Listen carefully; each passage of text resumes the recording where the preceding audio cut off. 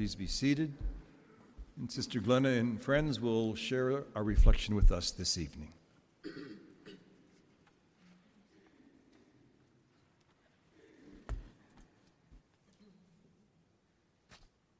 Good evening, good people. Holy Thursday, as we all know, is the entry point to the sacred celebration of the Triduum. These 3 holy days that prepare us for the joyous celebration of Easter. These days are packed full of ritual and symbolism, metaphor and mystery, and even drama. Holy Thursday alone is enriched with such special rituals and full of so many wonderful images and symbols. We could spend a month of Sundays just reflecting and contemplating this one holy celebration.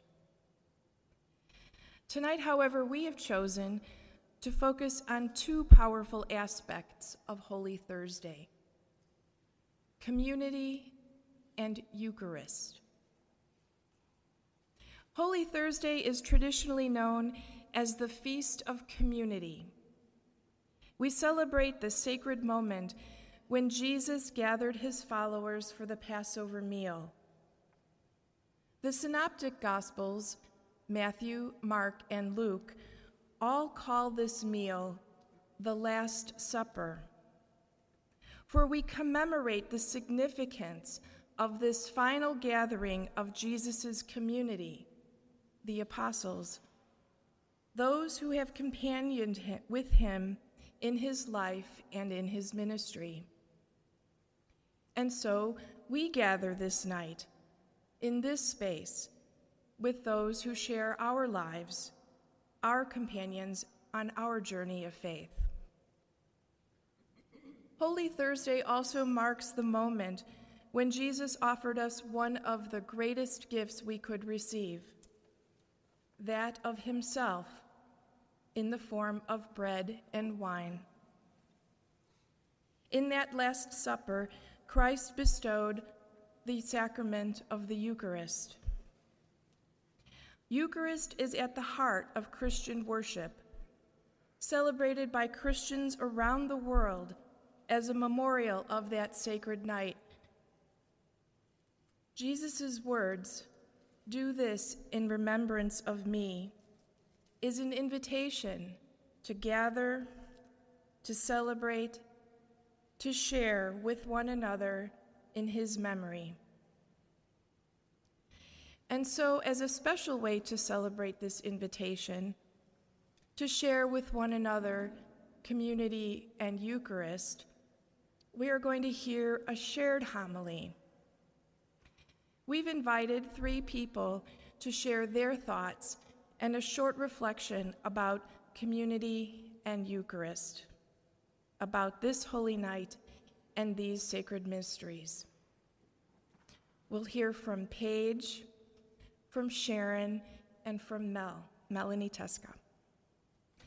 We will take a few moments of quiet contemplation in between each speaker for you to do your own reflection on community and Eucharist. Paige? 5 years ago, I was in conversation with Sister Pat, Hi, Sister Pat. I was trying to find a word to describe what I was feeling when I came across these grounds, this beautiful mother house, chapel, and when I was amongst all of you. And I was going in circles, just didn't understand, couldn't get the right word, and she sat there ever so patiently with me. And finally, when her patience obviously waned, she goes, "Paige, it's community."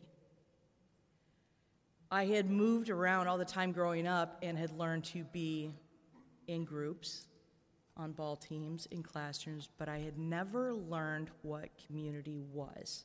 And because of that, I didn't have the word in my vocabulary. So here I am 5 years later, having fully experienced community during this time, and I can tell each and every one of you how thankful I am that you are part of my community and you have allowed me to be part of yours. So that aha moment really transformed my vision. So when I'm here, or when I'm with you away from this place, I hold on to that. How we're connected, how we're gathered. We're gathered and connected because of that community. So tonight we gather in community again, correct? And we'll share the Holy Communion. Most of you have a common, probably shared experience with First Communion classes, and it goes by a whirlwind, and there you are. You get the first Holy Communion, right? And you think you know what it is. But then time goes on, and you start realizing that's Jesus. And in the moment of Eucharist, it is an opportunity for me to draw closer. There's an intimacy there with the Eucharist. And there's no other place to find that, at least for me. That is absolutely the key for me.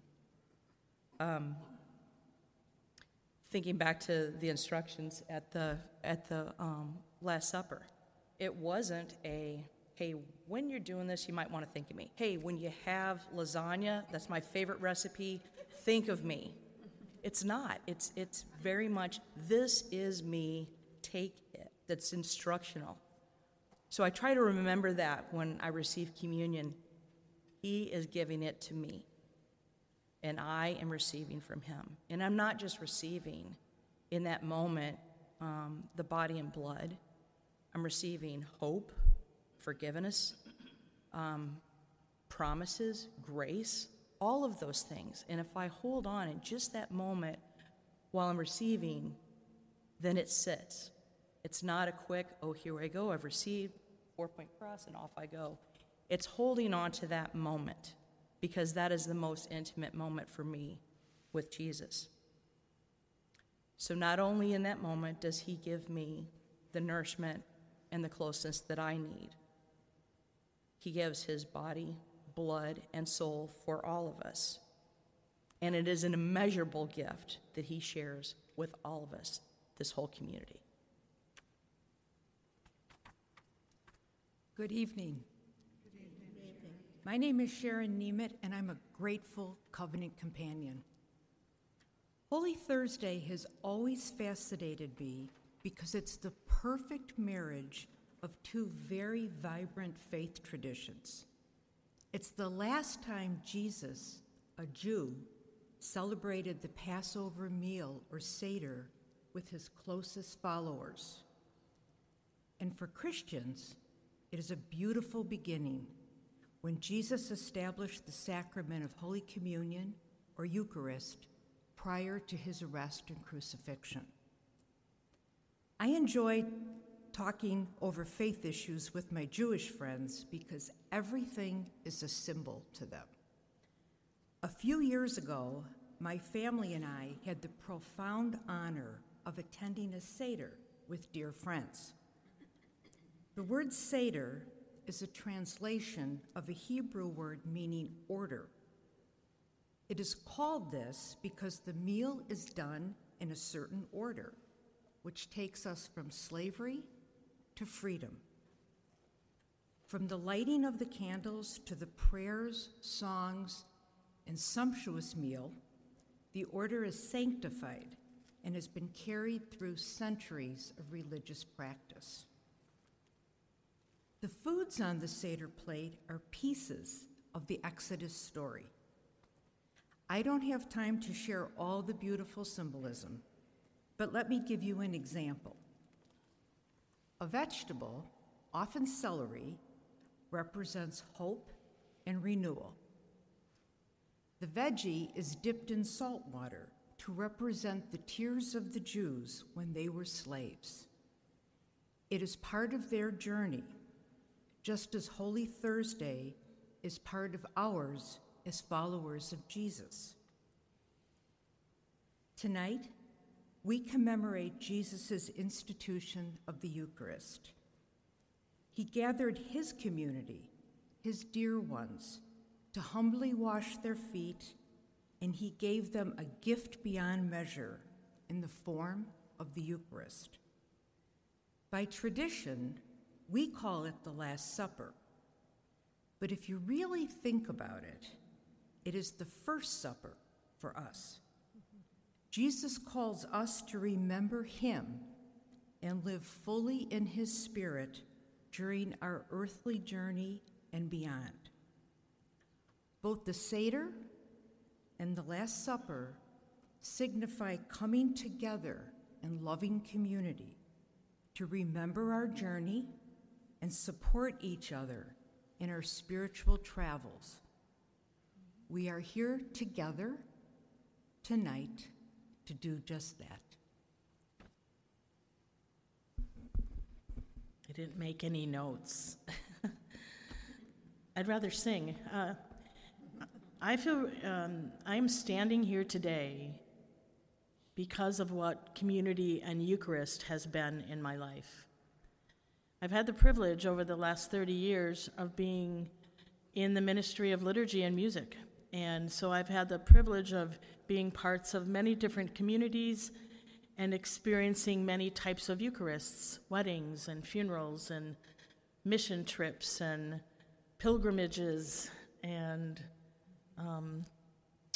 just rural experiences and city experiences and high school experiences. But I've come to understand that the reason that Melanie is standing here in front of you is because of the community in which I was raised. And I can't separate the word community and Eucharist because I believe that Eucharist is becoming Jesus broken and poured for the people around me, that I am broken and poured for you, and you are broken and poured for me. And the people in my life and in my humble beginnings in West Dallas, Wisconsin, at Holy Assumption Catholic Church, did that for me and my family. Our life revolved around our parish community. We did everything. We went to fish fries, and we had festivals, and we went to Mass together on Sundays, and I joined the girls' choir, and all those things. And when tragedy struck my family, my mother had breast cancer, it was our community who lifted us up. It was our community who was broken and poured for my mother and for my sisters and my dad and my family.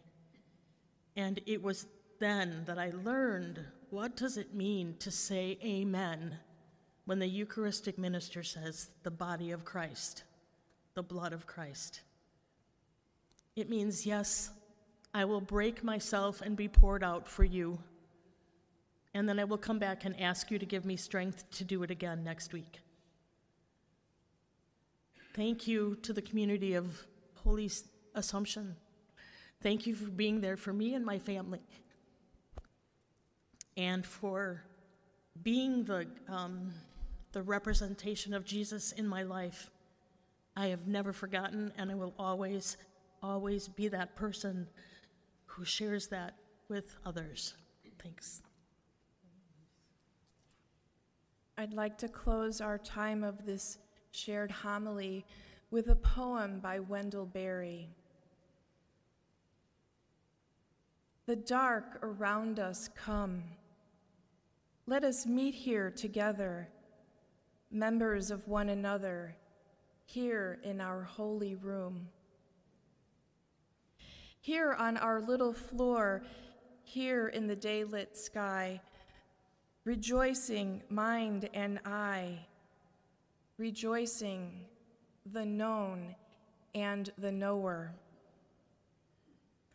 Light and life, foot, hand, and wing, such order as we should know.